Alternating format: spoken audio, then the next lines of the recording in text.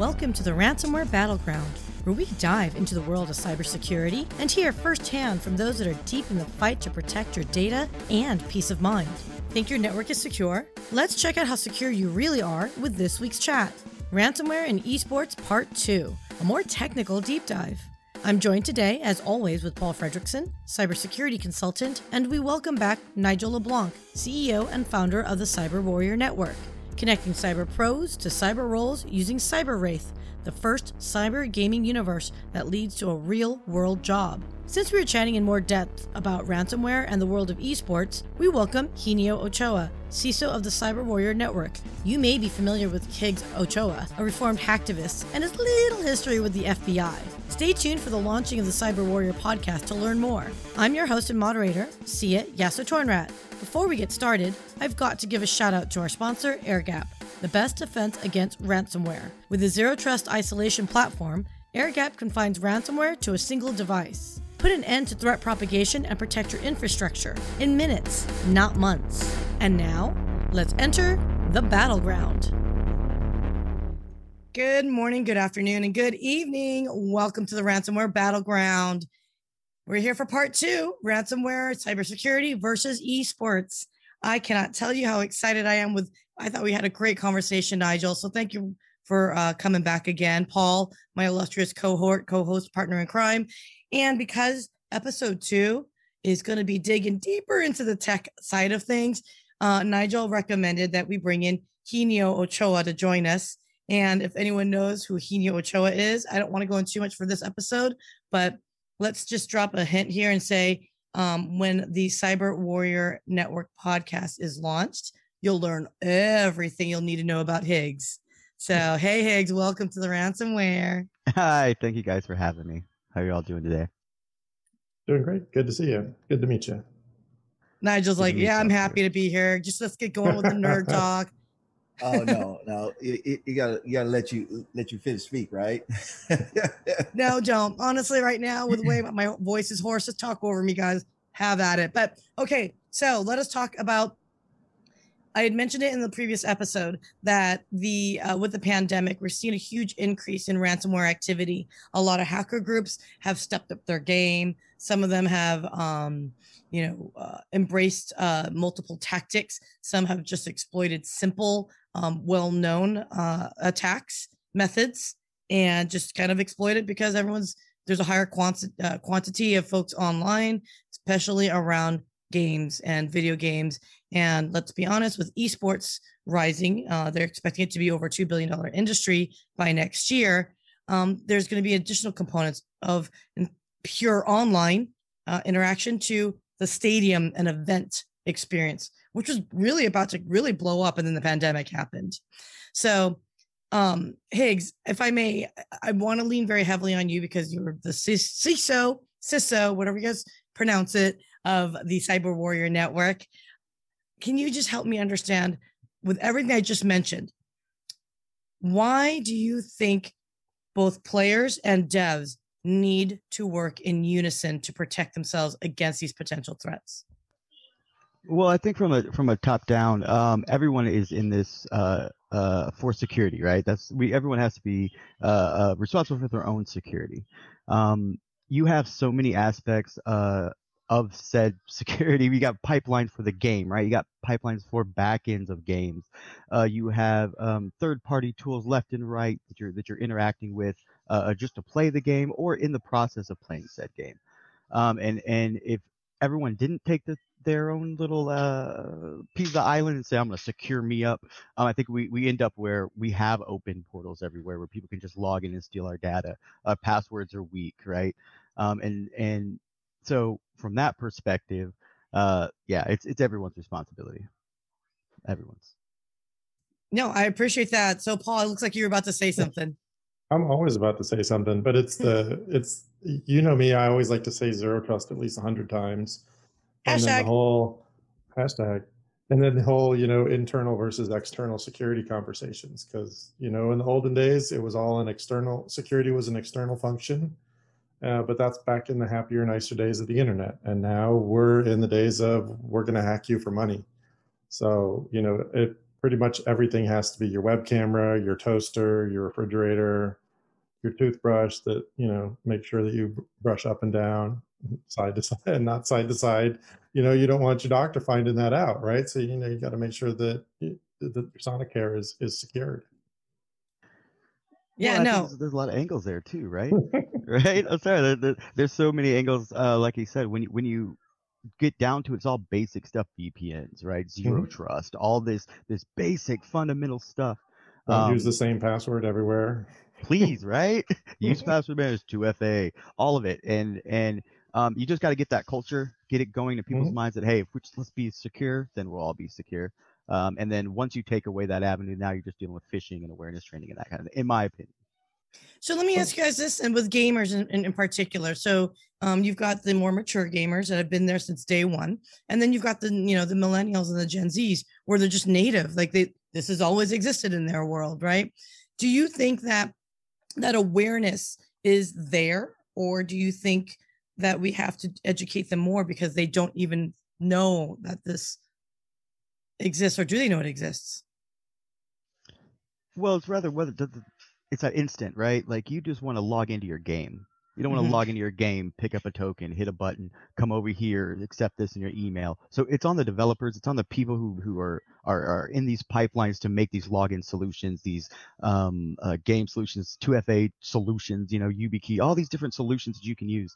It's up to them to really say, okay, let's make this easy, right? Let's make it so where the user enjoys it, everybody has a good time, and it's as transparent but still as secure as possible.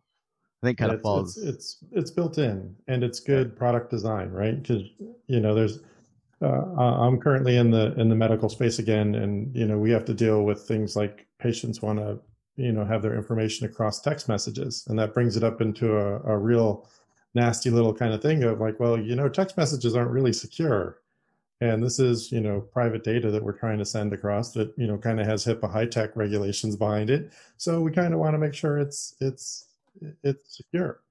So it's. Oh, I'm sorry. Go ahead, Paul. No, go ahead. So this goes back to a point that we talked about last week, guys. When we were talking about the secure applications and with the developers, right? So I think to touch on your question and piggyback of what Paul and Henio just said, it really starts from that fundamental level, right? Within your own kind of area of influence, so to speak, right? So if you're responsible for security, then, and you're a developer, then that's where you kind of focus on. And if you are the actual end user, and we all know that's the weakest link, right? So with that being said, the professionals, or we as professionals, we have to do everything from a programmatic standpoint or an actual application standpoint to try to alleviate the probability of error on the user, on the end user, so to speak. Well, there's that one famous person that just crashed Bitcoin that said all input is error. Yeah. Yeah, but how true is that though, right? I mean, that's the core belief of zero trust, right? You can't trust anybody. Yeah. You're in my org. Welcome to my org. I love you. Here's everything you need to access, but I swear I don't trust you for anything. And as wisely shouldn't, because I've said this repeatedly. I am that end user from hell. In fact, Paul had sent me a text the other day, and because I trusted Paul, and I know Paul is legit, I didn't even think twice. I just clicked the link, and then all of a sudden, when I just stopped, literally right after I hit the link, I recognized it as a South Korean URL, and I'm like, oh crap! And then I texted him. I said, "Did you send me a text?" And he's like, "Yeah, I did. I sent you a funny Korean commercial." UFO Burger. How could you not want to open up UFO Burger? And I totally hacked you. No, I was in massive panic. I started Googling. I'm like, what? My mobile device, I think I got hacked and blah, blah, blah. I mean, I was freaking out. And he's like laughing at me. He's like, you, blah, blah. And I'm like, and then he sent me an American-based link. But I was like, but I think human nature inherently is trusting, especially if it's coming from a source you trust. So again, no matter how much training that there is, you guys, I can't help but think that's just a stronger case for the concept of zero trust. Yeah, well, and the hardest part is always implementation, right? I mean, I think fundamentally a lot of these things are really easy. It's really easy for you to check to make sure that the CEO at email is actually from your CEO, right? That's a Mhm. really easy thing to do. Right. The hard part is displaying that and showing that to the end user and letting them understand what that means to them. Hey, we checked, this is not from your actual CEO. Um, Or this and, random number in New York isn't your bank. right, The right. bank usually texts you with a 5-digit phone number, not a 10-digit. So And generally they don't ask you in text what it is, right? yes. Yeah. Or over email. And the IRS is not suspending your social security. And it's just this basic thing. But it's the same thing with programmers, right? One of the issues I would say would be that, like, think this Python vulnerability that recently came out. Because the way that it was dealing with the input of IP addresses, if you put in a local IP address, it would warp it, right? Mm. Octoleam, change it, and now you have a IP pointing to a Ukrainian like um, CNC server possibly, right? You don't know. And so those kind of vulnerabilities, the developers come up with that same thing. I think to say that all end users, I think we got to remember that means the developers. Some of us that are really trained in this, man, we just sometimes if I got to install an app, I'm boom, boom, boom, hitting boom. I'm not checking my repositories. I'm expecting my operating system to do that, right? If I'm in a quick dev, if I'm living off the land, I need to know right now what is this, what are we doing, and sometimes if yeah, that's a great way to catch you, you know. Yeah, no. So I was just thinking, okay, initially, when I was talking to another individual who isn't interested in esports, gaming, video game industry, and they know nothing about security. So, AKA, I was talking to my mom, but she brought up a really interesting question. She's like, "Well, why would anyone want to really hack? I mean, who wants to hack into a game?" So, can we talk about how gaming has evolved? Because now, you got those crown jewel assets like in-game currency, ID information, the resources and all that stuff. So, Nigel, I feel like I need to give you some love here, my friend. Yeah. What is that and how's it evolved? Explain to mom, please. So Why? You can just say it's for you, Sia. It's fine. I know you hates me. So I mean, in this day of digital currency, right? And from everything from your Bitcoins and all the way down to what's it called, V-Bucks, right? These are all valuable Doge assets, coins, right? Doge coins. So on every major platform has some version of these virtual currency, right? And with that being said, I can tell you that every video game, either retailer, from your GameStops to PlayStations, they have been fighting that battle for a very long time, right? Where people will go in, and you have to understand, hey, if you get 1,000 points from Henio's account, and then Paul, he donated 2,500. That 3,500 could be equal to a brand new PlayStation 5, right?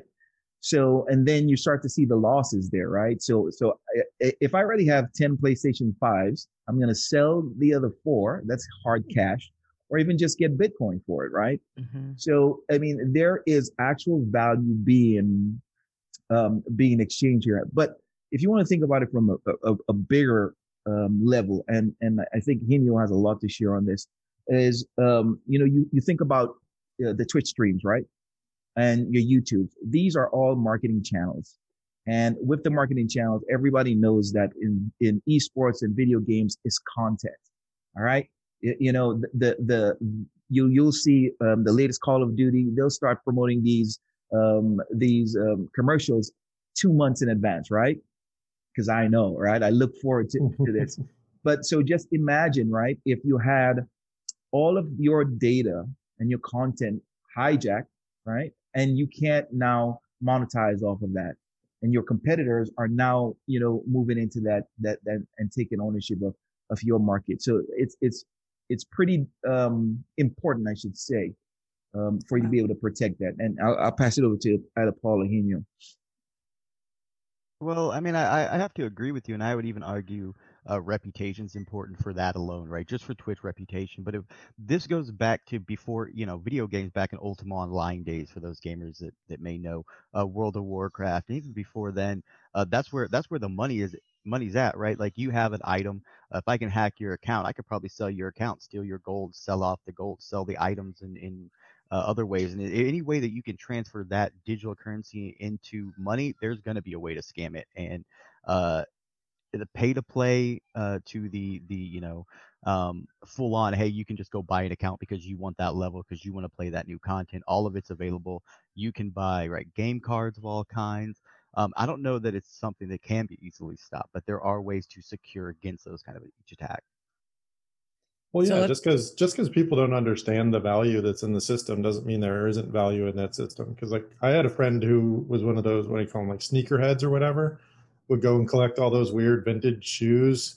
Everybody likes getting sniped by shoe bots, man.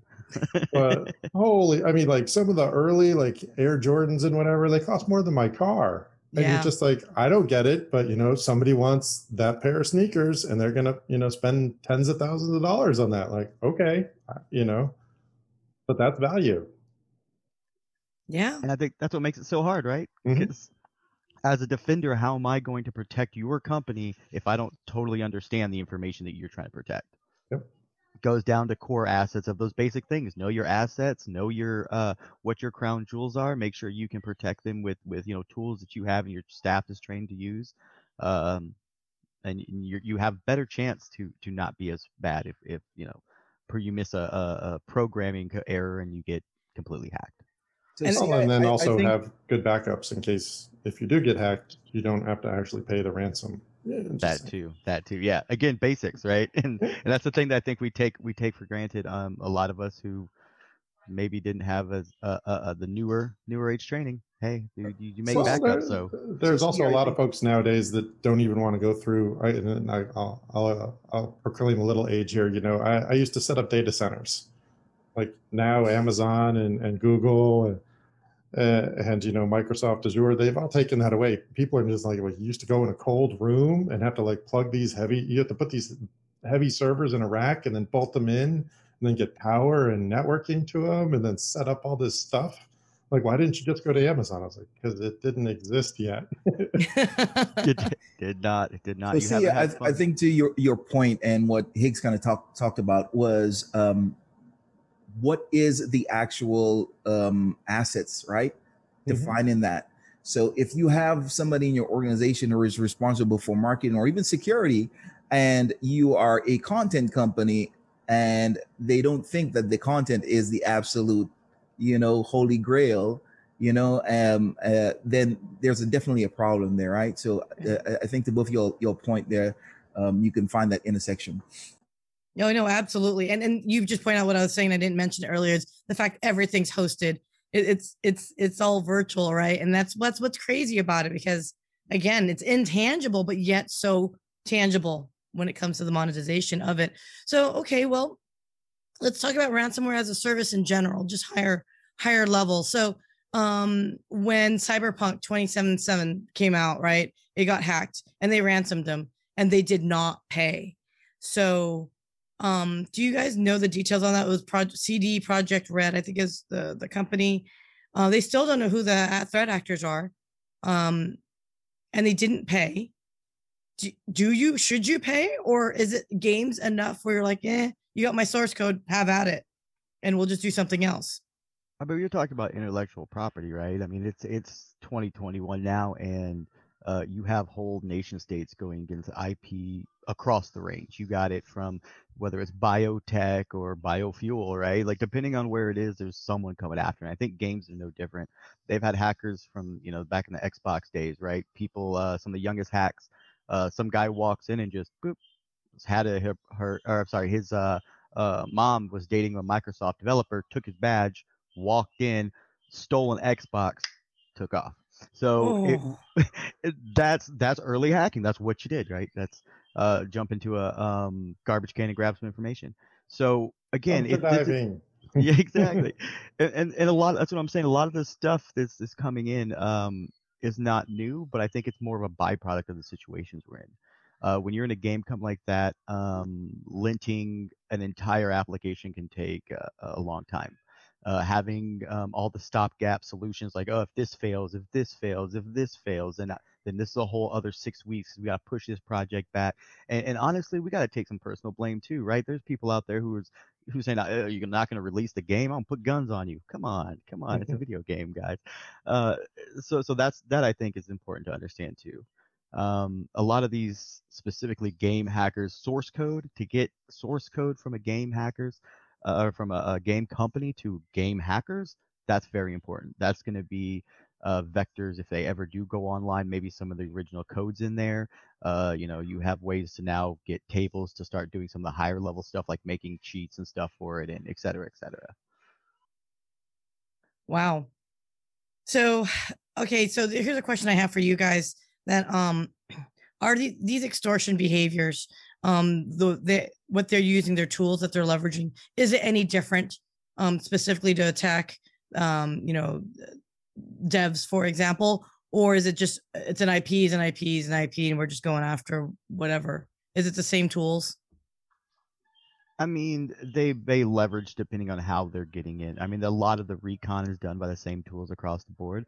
Some of these guys have access to like Cobalt Strike, right? Full CNC setups where they just mass spray it, and if it hits it, here's a list of our targets. They're all gaming industry, and if we get in, we get in. Others, they'll monitor for changes on the network if a dev puts up, or even a second. And now you can see that stopped being so fruitful, and so they started going after the suppliers. And again, that's developers have a reliance on upstream providers for whether it's their data, their servers, their actual code bases that they're importing into the development, plus all the little gears that go with that. And if you don't get hacked, if you're not secure, now we go into application security, where are your vendors secure? And that's a compliance thing. That's a whole other aspect of security. Compliance. Well, like if you're going to rob the bank, right? You don't try to go in through the vault door, because that's where literally the most amount of protection is. You're going to figure out, like in the movies, you're going to cut in from the bathroom in the store next door or something like that. And then you're going to, depends on how Hollywood you want to get about it. But, it goes back to, you go after the weakest links, and those change over time. And then you can also make the generalizations, right? Like you go after the people who are the most lax with their security protocols. Wow, you just made a reference that was very Hollywood, but I'm a Sherlock Holmes person. So if you want to see a story of that set in the 1880s, 90s, it's called the Red-Headed League. Just saying, if you want to see someone rob a bank. Hello. I've been to 221 Baker Street, so you can just check it. Yeah, Google it. Man, you always gotta trump me, man. Okay. Sorry, I watched all of those. I watched the original good version with the guy who actually liked Sherlock Holmes. I think he died from heroin as well. Which one? Not the Basil Rathbone. I'm blanking on the other guy. The one from the 70s, right? Yeah, but he was really, really good. I don't think he was heroin though. Anyway. Well, he died from something, but yeah, it was something dramatic. Just yeah, he was very ill towards the end. You could see it. Yeah. Like he was definitely not in a good place. But okay, so this is a funny question to ask, but I just have to. So is it too far-fetched to say zero trust is needed for esports development, guys? I think across the board, all security is needed, and zero trust is a great model to use. You can't trust your insiders. That's where all the attacks come from, especially if you deal in healthcare. You'll see one of the number one things is insider threat, and that goes across the board. I'm sure in esports it's the same thing. And so yeah, it's definitely important. But so is basic hygiene. So, and you need one to get the other. So yeah. Can't take anything for granted now. Every device has to be secure, which is the other way of saying zero trust. That's very true. So, guys, I am having so much fun in this conversation just because I think it's, quite frankly, I think esports from a industry perspective I think it's just sexier and more exciting. I'm kind of tired of, the Colonial Pipeline hack is so, yeah, we're going to, Paul and I will talk about that later, but I'm tired of it. I just want something cool, like, one thing we didn't talk about, and let me ask you guys this. So how important do you guys think of distributed denial of service attacks in the context of sport in gaming and all that stuff? Is this something, again, can they combat it? Is this something that can be combated, or is it really going to continuously be a cat and mouse with the way whatever tools that they're leveraging?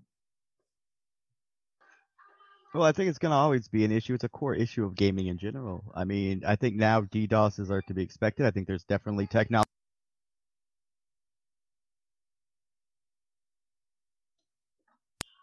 Sorry. Yeah, the technologies nowadays with games, there's lots of ways to mitigate these things, but ultimately, if you shove too much data in a hole, it's gonna get stuck up. There are tons of great ways to mitigate, lots of services, the Alchemize, the Cloudflares, yeah, it is a problem, but there are definitely worse ones, I believe, which would be pipelines. I think that we're going to see the occurrence of that more and more, especially when you start with greater broadcasting of esports events, right? Esports kind of being nascent right now, but it is poised to actually take over all other forms of entertainment, right? So when you have the bandwidth and all of these eyeballs now, and that becomes a real threat, and it's a threat at a lower level of technicality that could disrupt your entire operation, right? Especially if you're broadcasting, you have sponsors, you have people who are watching there, and so it's. I think that if you are an esports organization, that you have to hedge on the side of, hey, you know what, we want to be protected at all costs, especially with the fact that we're going to go live with our content. Well, yeah, HA and CD pipelines and all of that's very important. And it's scalability. The bandwidth is important, but there's so many other ways where that can fail. So I definitely agree. It's something that we're gonna have to worry about, but I honestly don't think it'll ever go away. It's been part of gaming since I started gaming. I think especially with the venues, their level of security, just from a pure perimeter standpoint. I mean, that's another layer, right, to ensure that there's security on that side. I mean, guys, we can keep talking about this all day long. So unfortunately, our time is wrapping up.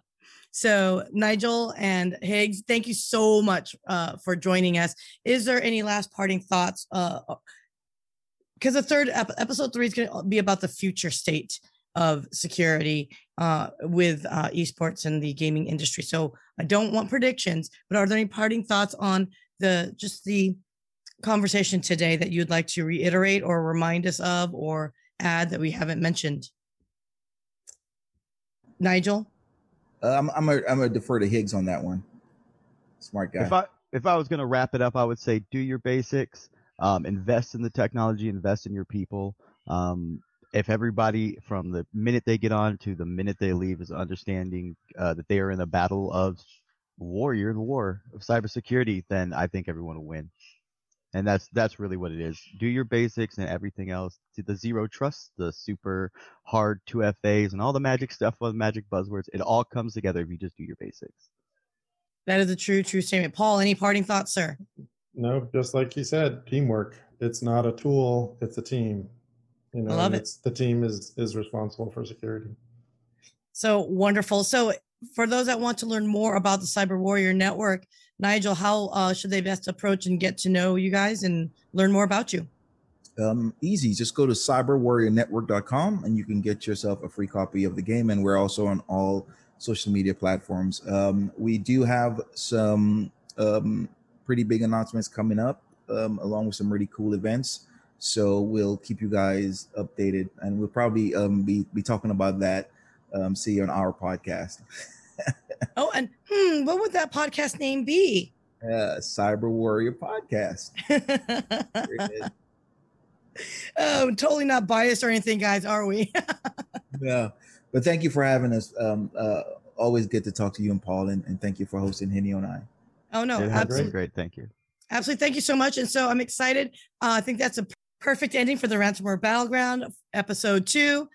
We're going to come up with episode 3, the future of cybersecurity in esports, gaming, video game industry. So stay tuned. You guys, as always, follow, subscribe, chat with us. We're all over social media platform. And guys, gentlemen, Higgs, Paul, Nigel, Thank you so very much. Thank you. See you guys.